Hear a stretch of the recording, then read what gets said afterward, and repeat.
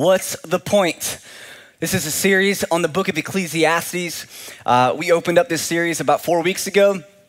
And this book is actually a book that we've been talking about, the teaching team, the pastors here, we have been talking about going through for a couple of years. And just through different series and different books that we wanted to tackle, we kind of just, it wasn't happening. Well, about 2 months ago, we were looking at, obviously now over 2 months ago with COVID-19, we've obviously gone fully online for this season. And in that time, we were in a series called What Do You Believe?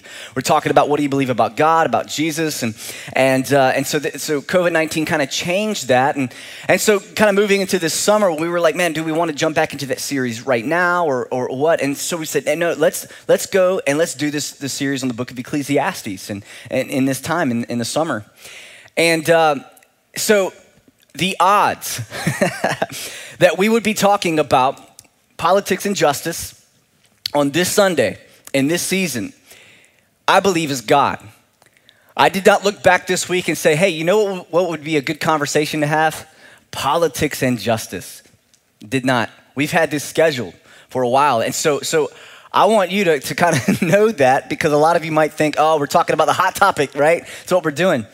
No, I believe that God knew that this was going to be a very, very hot topic, and it was something that we needed to talk about this week. Last week, Pastor Mike had talked about how there's a season, there's a time for a lot of different things in our life, and there's time for unity and healing. And I believe last week we needed to hear that. We needed to talk about our heart condition in this season.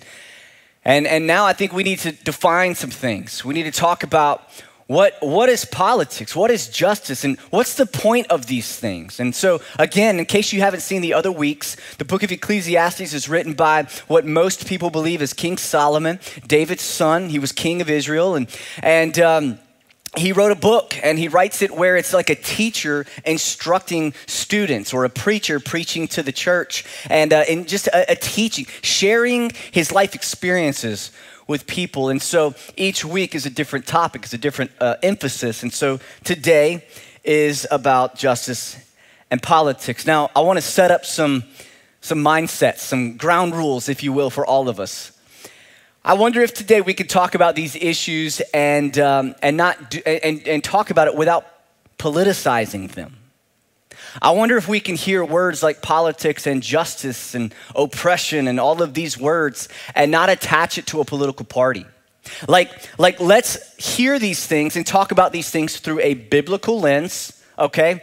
Not a Fox News lens, not a CNN lens. I think a lot of you would do well if you would turn off both of those for this season. It'd be really good. It's a detox. Like we got a detox from the stuff that we're hearing. But not from those lenses. Let's not be Republican or Democrat. Can we do that? Can we not identify ourselves as those things for the next 40 minutes or so? Can we do that? You know? Let's back out of those things. Let's not see people as a certain color or a certain belief or a certain whatever. Let's see one another. Let's talk about humanity as people who are made in the image of God. Let's look at it from this much bigger standpoint. Because, guys, we're in the year 2020. This world is a lot older than us. We're just one generation here, right? This thing has been going on for a long time. So let's zoom out from where we're at today, June 7th, 2020. Let's zoom out and let's see things from a greater angle. Many of us have these thoughts. We have these thoughts. I want to make the world a better place, right? I think all of us at the end of our life, we want to look back and we want to say, you know what, in the circle of influence that I was in, I made the world a better place. I made a difference. We want to create lasting change. We want our kids to have it better than we had it, right? I mean, that's like that generational blessing. We want to hand off something and say, man, look what we were able to accomplish. And I think that's great. A lot of people try different routes to accomplish this. Some people choose politics. I want to give a shout out to all of our politicians out there who are listening. You've decided you want to make a difference, and you've jumped into the political system and said, that's how I'm going to make a difference.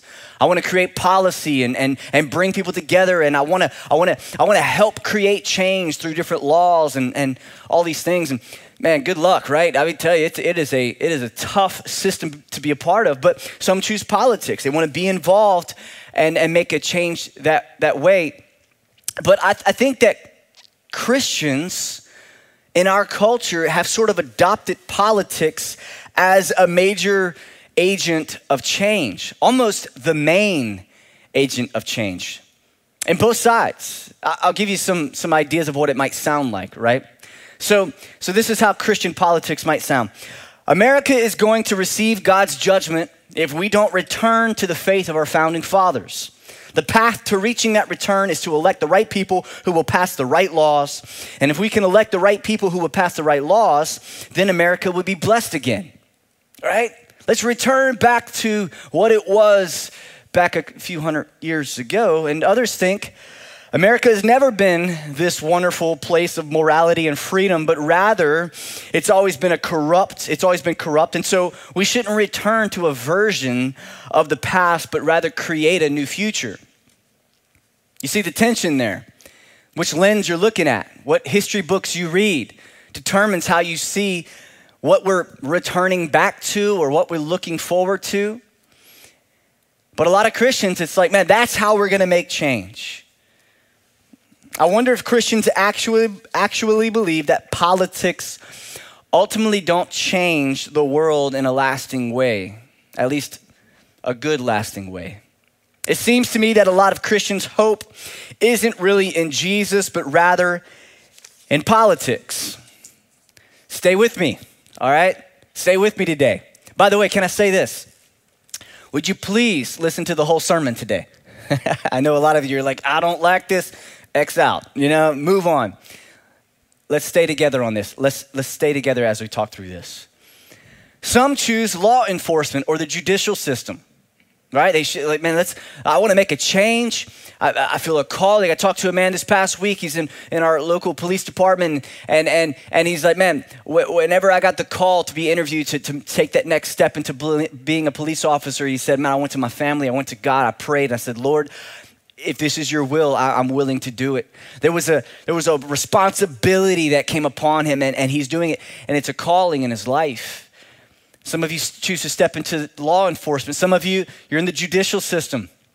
You're judges and lawyers, and I want to take a moment, and I want to honor our police officers and those who have said yes to stepping into these places of authority and places of responsibility. And I want you to know that we fully support you. As a church, we honor you and we thank you for every day you get up, you leave your family, and you go into a society where not everybody is on the same page and not everybody's on your side, and you put yourself in harm's way for the safety of our society. There's a lot of tension around police and officers and how they're engaging with society. And we've said this a lot, and you can go back and listen Wednesday night whenever we talked about it. Just because there's a few bad does not mean that everybody is bad, right? Just because there's some people who are corrupted and misuse certain parts of a system does not mean that everybody is in that same boat. What happens though is we have laws that are in place in our society. And those laws are there to create order and to create a safe place. I know for me, I'm really grateful that if somebody's breaking into my house or if something's going down, that I can make a phone call, and I know that there are some people on the way who are trained to engage in that situation much better than I can and to protect me and my family. And I'm grateful for that. And we never want to overcorrect. What I see right now in our society is there's an overcorrection for some people, and we've got to maintain a middle ground in certain things. Do there need to be changes in certain places? Yeah, I could see that. Do we need to remove entire parts of our society in order to create that change? I don't see that. I think we've got to be stuck in the middle, and we've got to see all angles, but we cannot begin to disrespect and dishonor those people who are laying their lives on the line every day. I've got friends, family who used to be police officers. I got friends who were judges and lawyers and great people with great hearts. They love Jesus, and they're trying to make a difference. Some people choose social justice to get involved in order to create change. People want to fight against the system in order to see real change, right? I want to see change, and so I'm going to fight against the system. They work to help the poor and defenseless and disenfranchised. Some work hard to make a difference, but if we're really honest, in most cases, they may make a difference, but over time, it's a little actual net gain. What's astonishing to me is that we may work to make a change in one area. Let's say it's sex trafficking, which is one of the most disgusting sins in humanity. What happens whenever people misuse people and kids? It's disgusting. But what happens is we pioneer and we make changes and all it does is kind of morph where that sin comes out at, right? It's like we put pressure in one area and then it pops up in another. And what is that? Well, at the end of the day, guys, we live in a broken world. We live in a broken world. I think about the book of Romans where it says how men create new forms of evil. Isn't that sad? we squelch, one form of evil, and then mankind in its creative way creates another form of wickedness, another outlet for that wickedness and that sin. It's the world that we live in. Now I want to tell you this, is that I don't believe that we should just sit idly by and let things just happen because we live in a broken world. Oh, well, you know what? It's gonna break anyway. Do you do that with your car? Right? Like, well, I changed the oil. Eventually, I'm going to have to sell it anyway. Man, you just bought it. Like, it's a good vehicle. No, we maintain. It's the same thing. We maintain our relationships. We want to maintain unity. Just because we know things are broken and messed up does not mean that we are not involved. We should be. Now, Ecclesiastes it's different from a lot of other books in the Bible. Other books intend to encourage concern and help for the poor or for whatever's going on, and a lot of other books do this. Ecclesiastes intends to expose the meaningless of life in this fallen world. And so some of the things that I talk about today, it might feel like it's coming from a different angle because it is. It's coming from the book of Ecclesiastes, so it's a little bit different. So today, let's learn from the teacher in Ecclesiastes about how justice is impossible and politics are meaningless without Jesus. Ecclesiastes chapter 3, verse 16. He says, "And I saw something else under the sun on this earth. In the place of judgment, wickedness was there. In the place of justice, wickedness was there." The teacher says, I went to the court system. I went to where there should be a balance, where there should be justice. And he says, instead, I found wickedness. I found corruption. Where the right is right and wrong is wrong, I found where people were making right wrong and wrong right. The point here is that justice is impossible without Jesus. Just means morally right and fair. This is not a political word, okay? It's not a political word. It's much bigger than politics. Don't let your political party hijack this word. If you're on one side of the aisle and you say justice, it means one thing. If you're on the other side, it means another. Let's look at what the word actually means. And let's more importantly look at what the Bible says about justice. When justice becomes just a political word, the heart of God for those experiencing injustice gets drowned out. The conversation shuts down whenever it becomes a political talk. Now, I want to share a video with you right now. And this video is like 6 minutes long, all right? I told you today might be a little bit longer day, all right? And I want to share this video with you in order to help you see a more of a biblical lens about the word justice, okay? Now, again, we've all put our political parties aside for the next, few minutes. So don't watch this video from a political standpoint. Watch it from a genuine human standpoint, realizing what's going on in the total world, the whole world, and also throughout history, okay? All the way back to the Bible days. So let's watch this video together.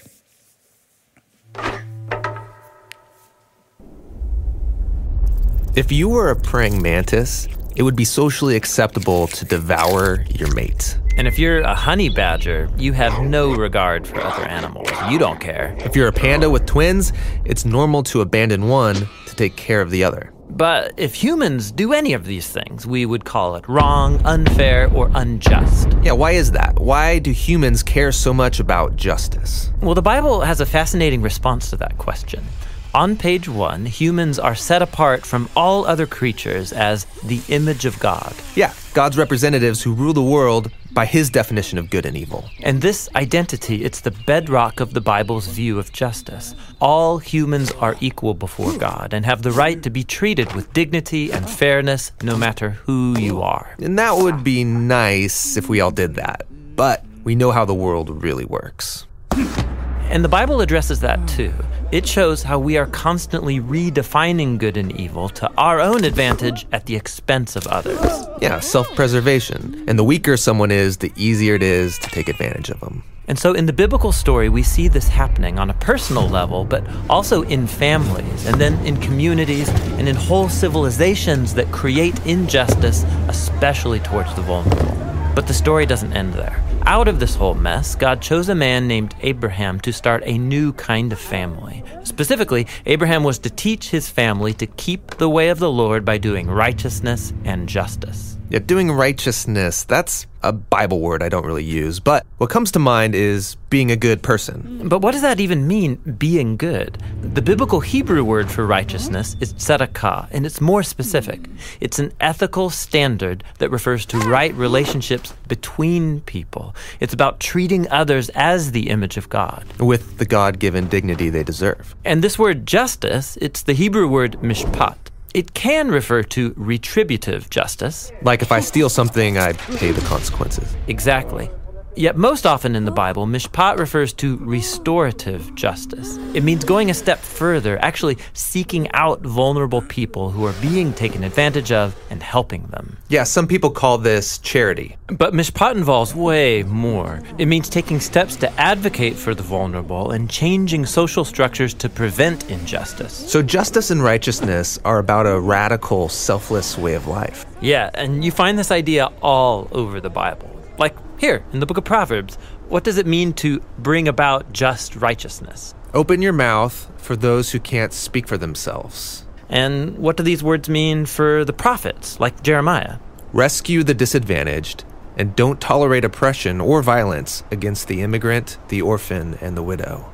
And like here, look in the book of Psalms. The Lord God upholds justice for the oppressed, gives food to the hungry, and sets the prisoner free. But he thwarts the way of the wicked.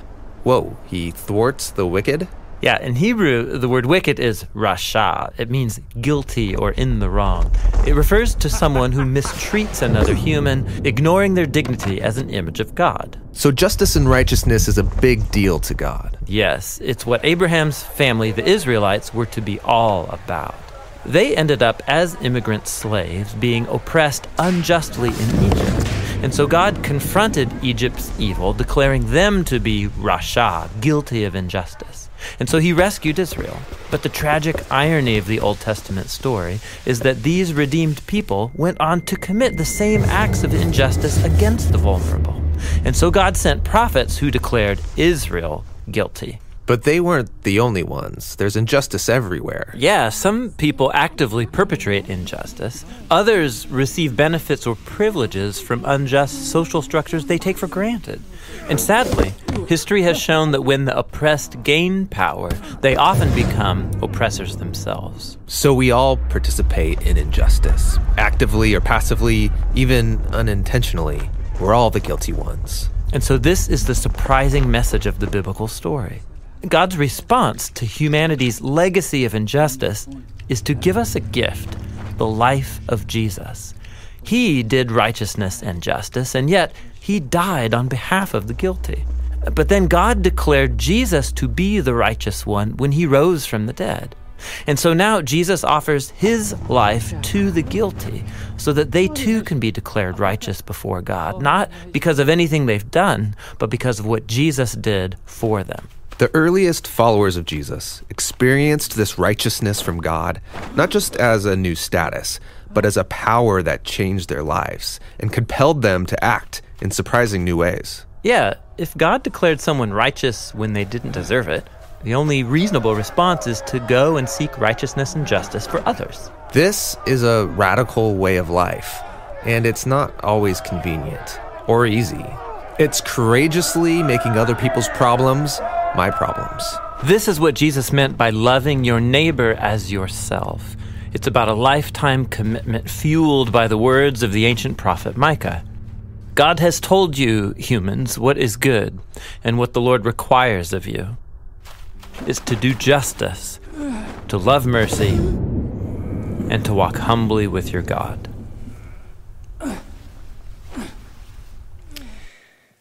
It's pretty powerful, huh? Whenever we look at the subject of justice, I think all of our hearts go out and connect with these pictures and what's going on. I mean, you know, as Christians, don't we desire justice? Don't we desire that those who maybe are being taken advantage of, whether it be on a one-on-one personal standpoint or even a systemic standpoint, doesn't that cause us to say, man, it's just not right? And it should.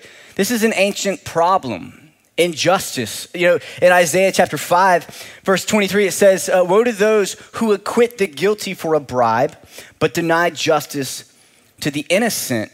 You know, every time that I hear a story about someone who spent 10, 20, 30, whatever years in prison for a crime that they did not commit, man, I can't help but put myself in their shoes. And you know what I feel? I feel anger. I picture me being put in prison with my family right as they are right now and being in prison and not getting out for 10 years. And I think, oh my goodness, my 2-year-old would be 12. My 8-year-old would be 18. My family, what would have changed? My whole life would be ultimately really, maybe not destroyed, but definitely affected in a very negative way. You know, like that's an injustice, and that does something in us, as it should. Why? We are outraged by injustice because we are made in the image of God who is just. He has put this deep in our hearts to desire life to be fair. You know, come on, all of us, at some point in our life, we have said, that's not fair. It's not fair. My kids say it all the time. It's not fair. Well, in this life, what is fair? What is fair? Because it's almost this unattainable thing, right? It's almost like justice, fairness is impossible.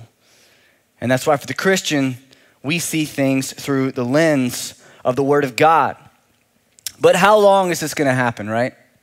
Revelation 6 says, they called out in a loud voice, how long, sovereign Lord, holy and true, until you judge the inhabitants of the earth and avenge our blood?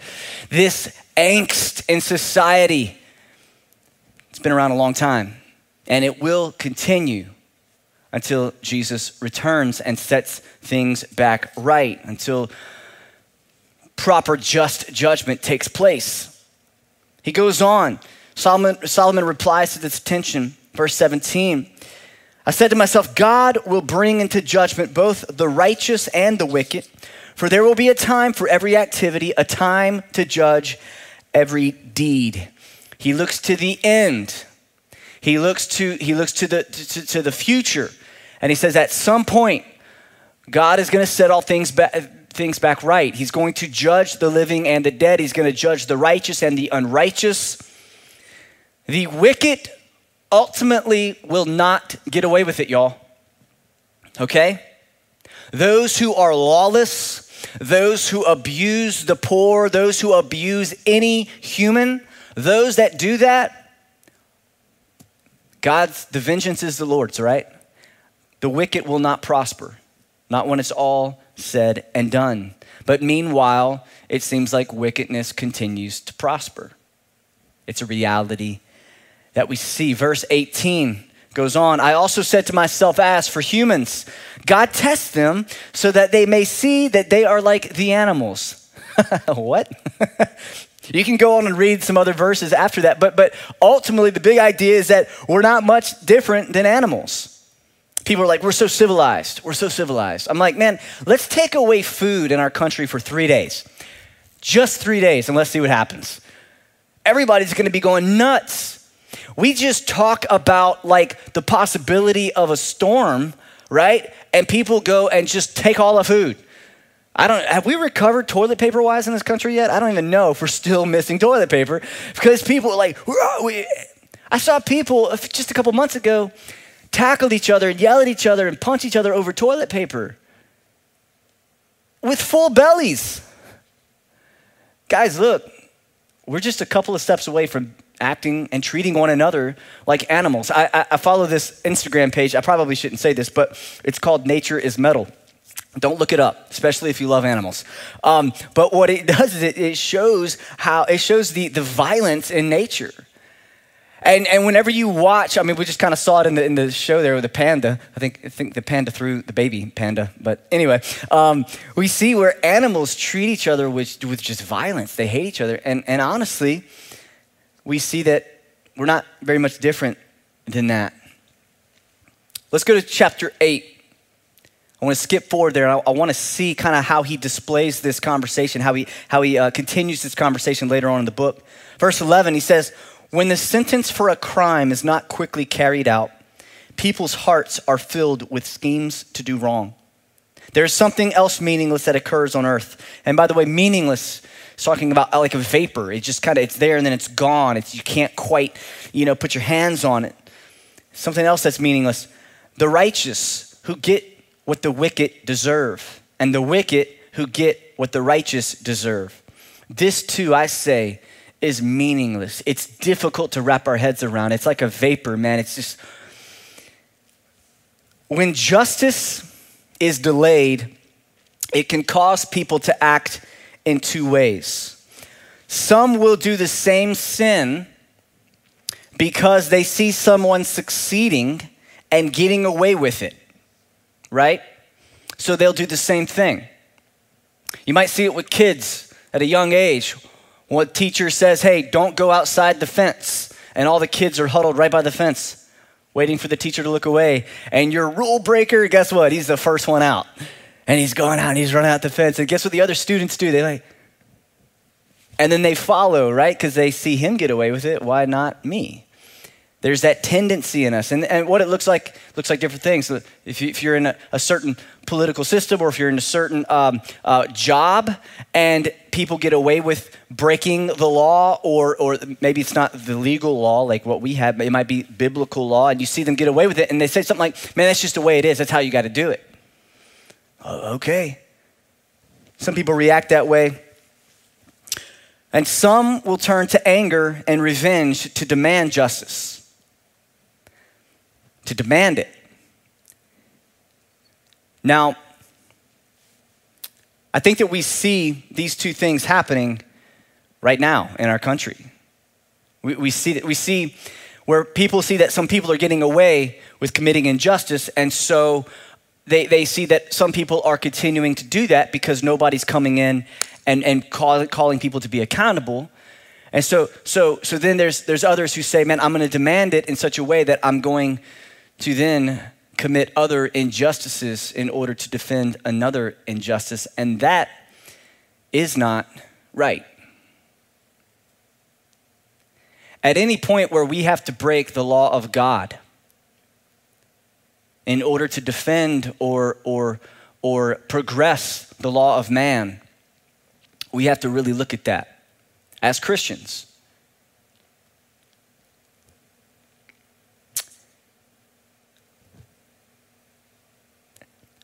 I've watched so many videos this past week, and I've seen people from different walks of life look at what's going on, and share their opinions very, very openly. And it's nothing new. Hey guys, social media, right? It's gasoline on a fire. But I've seen these videos where I've seen innocent people get beaten for trying to protect their own livelihood. I've seen other people try to say something and they get beaten. Older people get shot in the street for really no good reason. And I think as a society, and especially as Christians, we should feel just as broken and outraged about those injustices as well. This is a very complicated season. And there's nothing that I'm going to say right now that's going to resolve that. I hope that's not what you're thinking is going to happen. But I think that we should be able to look at what's happening and clearly see where what this person is saying is accurate and is biblical and is good, and what this person is saying, okay, that's a different angle than that, but that's also a good point. And as Christians, we should also the whole time be saying, what does Jesus say about this? What is God's heart in the situation? I don't know that we do that very well, but I think that we can begin to do better with that. The next thing I want to talk about is how politics are meaningless without Jesus.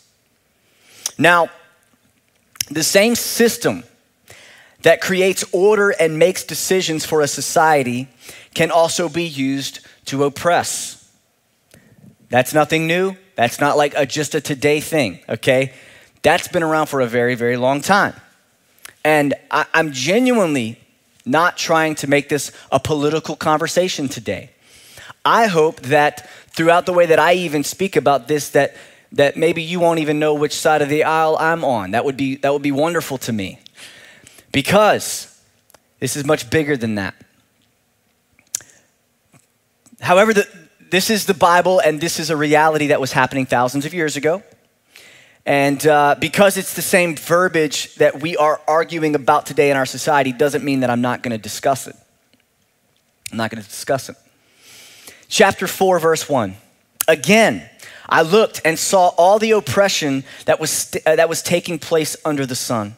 I saw the tears of the oppressed, and they have no comforter. Power was on the side of their oppressors, and they have no comforter. And I declared that the dead who had already died are happier than the living, who are still alive.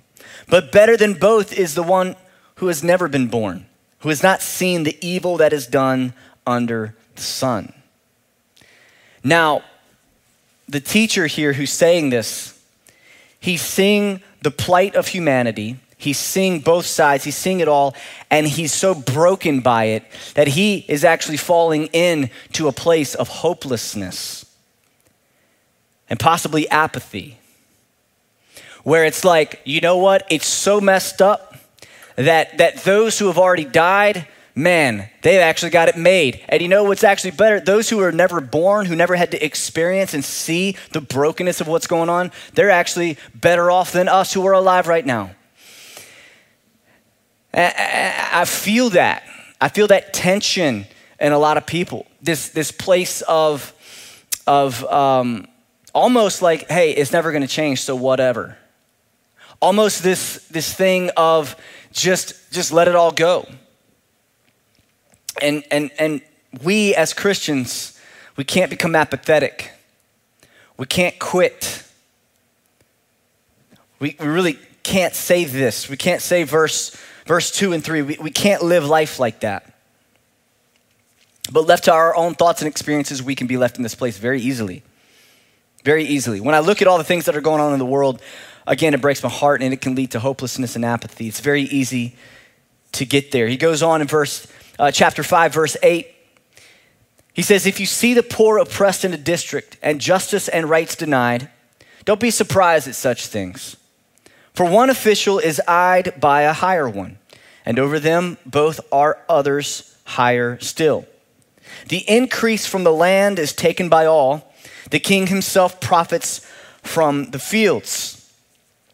Sound familiar? It sounds like conversations that everyone's having and arguing about. It's nothing new. It's nothing new. Greed has a way of infiltrating, has a way of undermining the hearts of men. And it's something that we should be aware of and that we really, unfortunately, shouldn't be surprised by. We shouldn't be surprised by it. It's a real situation. Greed has a way of infiltrating both the rich and the poor, the powerful and the oppressed. We fight to get what we want, and once we have it, we don't want to give it away, and we want more. That's the human way, right? Whatever I have, it's not good enough. I want more. And there's a lot of things, by the way, there's a lot of verses that I'm skipping over. I would encourage you to go and read. And he begins to open up these thoughts more and more. But there is injustice in the world. And so people are given authority to restrain evil and uphold good, right? The problem is that power corrupts. So those in authority often use their power for their own good and not for the good of the citizens. And as a result, we now completely distrust and reject authority. You ever watch those videos, guys, where somebody's trying to get like in a little canoe or like a kayak, and like typically they're of the certain build that they should not be trying to get into a boat that small, right? They're like stepping off a pier or something like that, and it's like, you know what's gonna happen. America's Funniest Home Videos, we watch it every single week, right? Like you can see those a dime a dozen. And you know what's coming. What happens is they get in and it's like, oh, we're good, everything's fine. And then all of a sudden they go to take a step and the boat goes, woof, right? And then they try to correct, and then woof, and once that second thing happens, it's done. It's done. Now it's just, everything's over except the laughing, right? They're gonna fall into that water, you know it. It's overcorrection, it's out of balance. And so when people are given authority and power to enforce certain things, it corrupts them. It does not mean that the entire system is to be thrown away. It doesn't mean that there is a lot of things that probably need to be maintained, possibly reformed, right? We've just got to be careful. Do we truly love our brothers and our sisters, no matter the side of the aisle, no matter their color of their skin? Do we truly love them? And are we open to hear what everybody has to say without getting up in arms and getting all upset, yelling at one another, and causing division?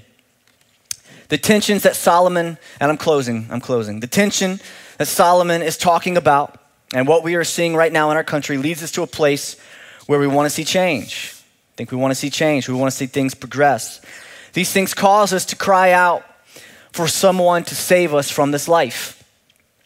I don't know if you're like me, but when I talk like this and I go through conversations like this, it pushes me in a direction where I'm like, okay, so now what? How? Like what? Where is the hope? And I believe, just like we talked about in week 1, the impossibility for us to be satisfied in this life drives us to something that will ultimately satisfy us, and I believe that to be Jesus. So when it comes to justice and politics and all of these things that are going on, I believe that the impossibility of justice, the meaninglessness of politics, like the vapor of it, the inconsistency of it, the corruption that we see happen generation after generation, I believe that drives us to say, who is a righteous leader? Is there a righteous leader?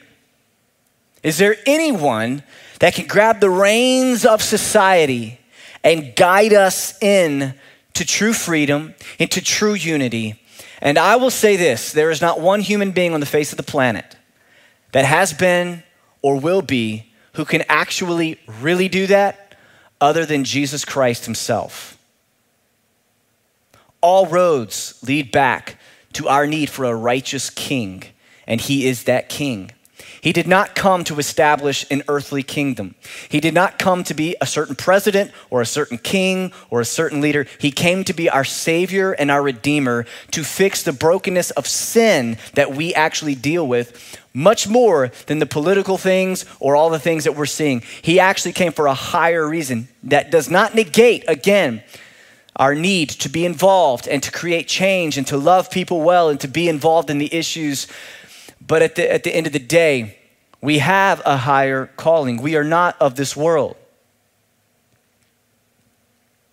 Our longing for a righteous political leader who sets things right is a longing for King Jesus, where in his kingdom there is no oppression, there's no inequality, and a lot of the conversations that we're having today, we will not have in eternity.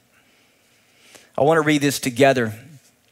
This is taken from a commentary on the book of Ecclesiastes, and it says, building a nation on God's laws will not change America any more than it changed ancient Israel, because laws do not change the human heart.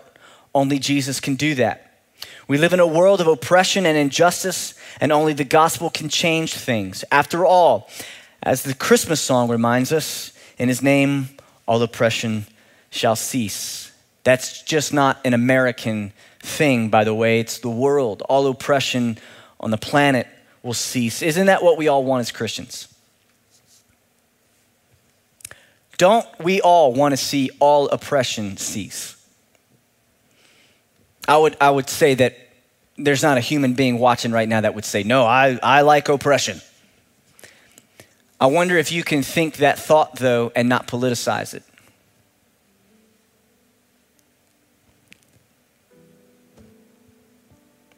We need a Savior. But thank God for Jesus, right? Thank God for sending His Son to restore the brokenness. Maybe not in every way right now that we see. But the big point is this: Jesus has broken all of these patterns of sin, and He gives us a new way to live. He empowers us to follow Him and obey. And ultimately, we're His. So we live a life of empathy and compassion and love and forgiveness and unity in the Spirit. That's what we're called to do. I could go on and on and on. And for some of you, I've gone on and on and on. And you're like, let's wrap this up. For others of you, you have a lot of what feels like loose ends in your heart right now. A lot of loose ends. You feel a tension of seeing and understanding what's going on, but at the same time having an angst in you of, how am I supposed to be involved? Again, going back to the beginning of the message, we all want to create a better world, right? We want to create change. We want things that are wrong to be right. Justice is in our hearts. Where we may not see eye to eye on, or where we may think that we don't see eye to eye on, is how to do it, is how to create that change. I could tell you this, though. If you don't see the problems, you won't think that there needs to be a solution. If you don't think there's a problem, then you don't think there needs to be any solutions. But whenever somebody that I love says there's a problem, I give them the time of day to say, hey, maybe there is a problem. Right? Church, I love Northwood Church. I love every leader.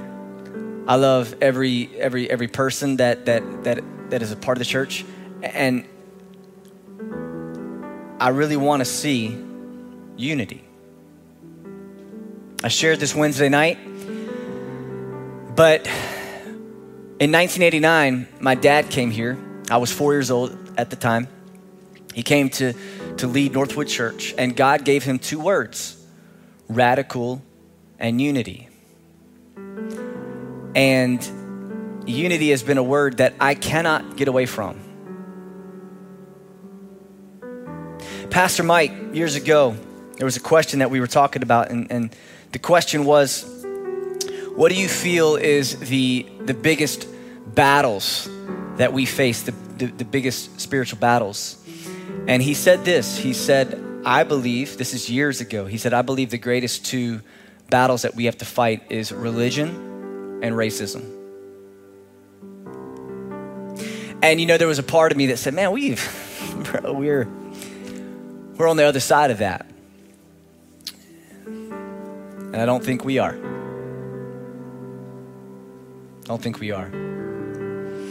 There's a deep-rooted anger, misunderstanding on all different sides. And we're called to bring it together. And so in Northwood Church, again, I want to say it today because I know a lot of you didn't see Wednesday night. We're not a white church. Just because I'm white doesn't make us a white church, all right? We're not a black church. We're not a Republican church. We're not a Democrat church, right? We're the body of Christ. We are called out of darkness into light. And as we are found in Christ, we are one. And I want to choose to remain one. Here's the deal. In unity, there is still diversity.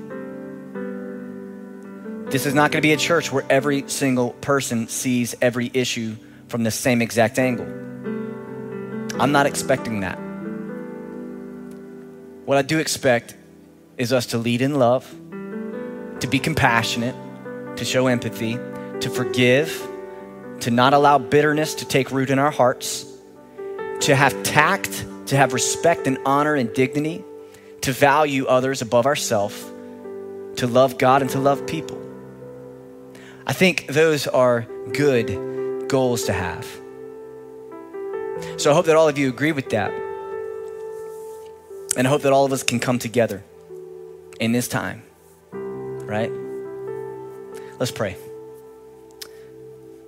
God, we thank you for your goodness and your grace, your forgiveness.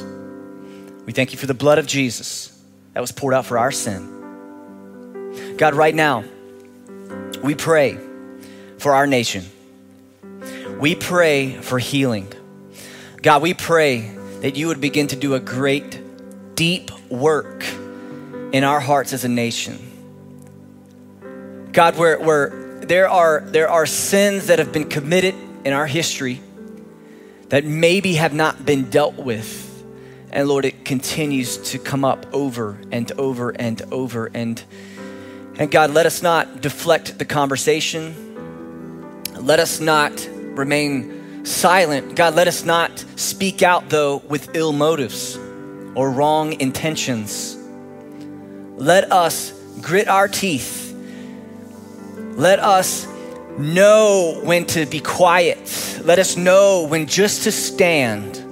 And let us know when to speak.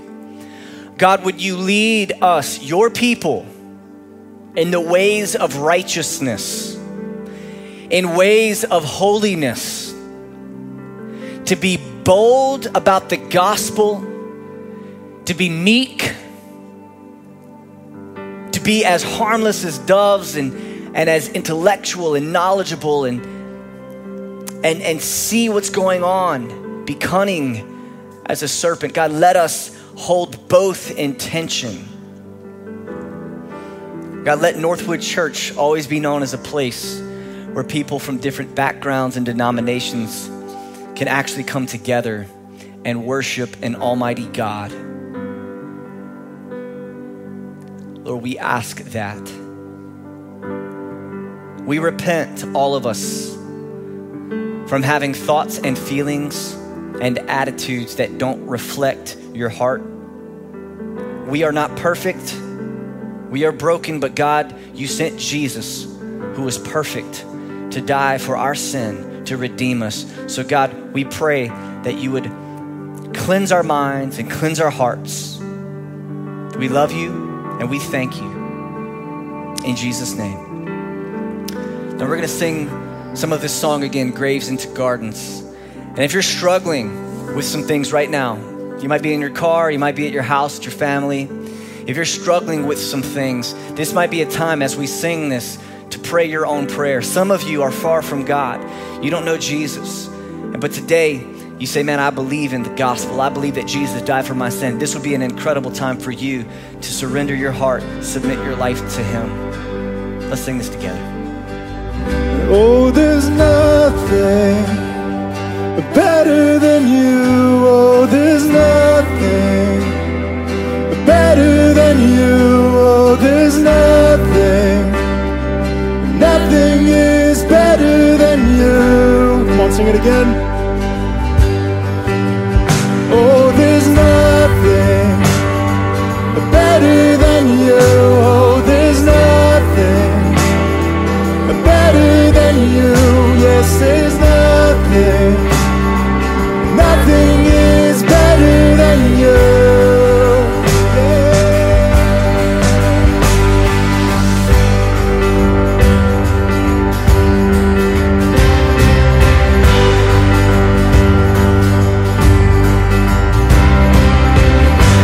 Turn mourning to dancing. You give beauty for ashes. You turn shame into glory. You're the only one who can. You turn mourning to dancing. You give beauty for ashes. You turn shame into glory. You're the only one who can. He turns graves. You turn graves into gardens. You turn bones into armies. You turn seas into highways. You're the only one who can. He turns graves. You turn graves into gardens. You turn bones into armies. You turn seas into highways. You're the only one who can. You're the only one who can. You're the only one who can.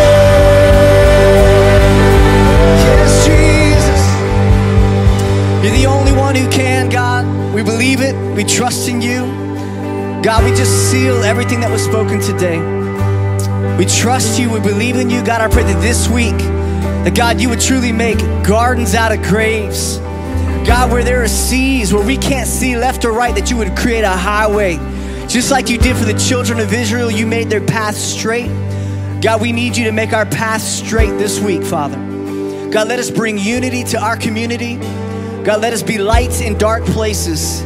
Even on social media, in our conversations, our text conversations, let us come together.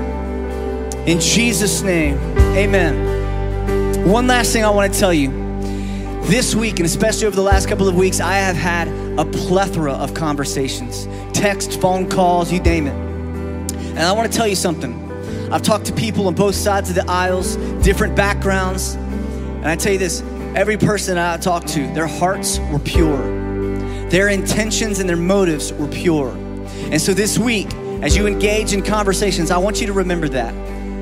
Especially if they're a believer, let me tell you something. If they love Jesus, they love people, their motives are pure. And I want you to approach every conversation with that heart. And you'll see that you will feel an openness. You will feel a cleansing in your heart in your motives towards people. Because that's what I truly believe. That's what I choose to believe, at least, right? Is that believers we're all moving in the same direction. So I love you. I hope that today was an encouraging day for you. And I believe that we've got some people that want to kind of continue this conversation with you, especially if you're new here. You made a decision to follow Jesus today, or also if you're interested in a small groups. We've only got maybe 1 or 2 weeks left of small groups, but maybe you want to jump into a conversation over the next couple of weeks. This would be a great time to do it. But other than that, y'all stay safe. Come on, we got torrential downpours. I don't even know. Is it still raining? I'm sure it is. I'm sure it is, right? Y'all stay safe. We love y'all. Go ahead and turn it over to Amber and Victor. What's up, guys? What's going on? Welcome back, everybody. What an incredible message Wow. from Pastor Jordan. Wow. Holy cow. cow. That was the worship was amazing. incredible. Yeah. The message was incredible. Yep. Oh my gosh. Like So- I had chills. Like I was telling Amber that earlier. I had chills So a good. ton of times during the service. So Yeah. that's just, we witnessed literally God using Pastor Jordan as his vessel. Absolutely. Yeah. And that was phenomenal. Absolutely. So, well, look, like always, we come on here and we want to give you next steps, so if you either made a decision to follow Christ or this was your first time here tuning in with us on Northwood Church, we want to be able to connect with you, kind of like what we talked about earlier this morning. The way we do that is through northwood.church/next steps. Like I said earlier, what we're going to be able to do is get some of your info on there. One of our pastors is going to reach out to you and just kind of continue the conversation with you. Not just the conversation that we had this morning, but, just what Northwood looks like, what unity looks like, what church looks like, what small groups looks like, because, that's how we get plugged in, right? Yeah, talking about small groups. If you're not in a small group, you can totally join one. Yeah. Northwood.church/small groups. And you can jump in any group, anytime that is perfect for you any day, know. There's Zoom, there's like Facebook not Live, Zoom, or I not don't live, but Facebook, meeting in person. Some people doing that, some people doing there's FaceTime. Yeah, FaceTime. WhatsApp. There's students, young adults, Yeah. and everything in between, prime time and just regular old adults. So like I say every week, don't do life alone, Yeah. especially during these times, Pastor Yeah. Jordan's talking about it, unity in the spirit. Yep. Small groups is a great place to start with that. Absolutely. It's a safe environment. It's a safe place to be able to explore, what God talks about For in sure. unity. And Absolutely. we're going to be doing that at least with Impact tonight. Yeah. We're doing that in our small groups throughout the week. We're going to be diving a little deeper into, Yeah. what we're talking about. So definitely plug into a small group. Don't do life alone. Be united. Find somebody. Have someone to lean on. Right. For sure. Right. Yeah, definitely. But look, you guys, we want you to make sure you're staying safe, Yeah. of course, during this tropical storm. Yep. Make sure you're staying inside, not Being getting safe. wet. Yep. Don't go out on the roads, I mean, people. if you want to go ahead and run in the rain, Yeah. Yeah. but don't do that. Just don't do that. So, But yeah, look, so we're about to get out of here. We love y'all. We love you our guys. pastors. Yes. Show our pastors So some good. love. Again, share this message this. again. Yeah. This was so amazing.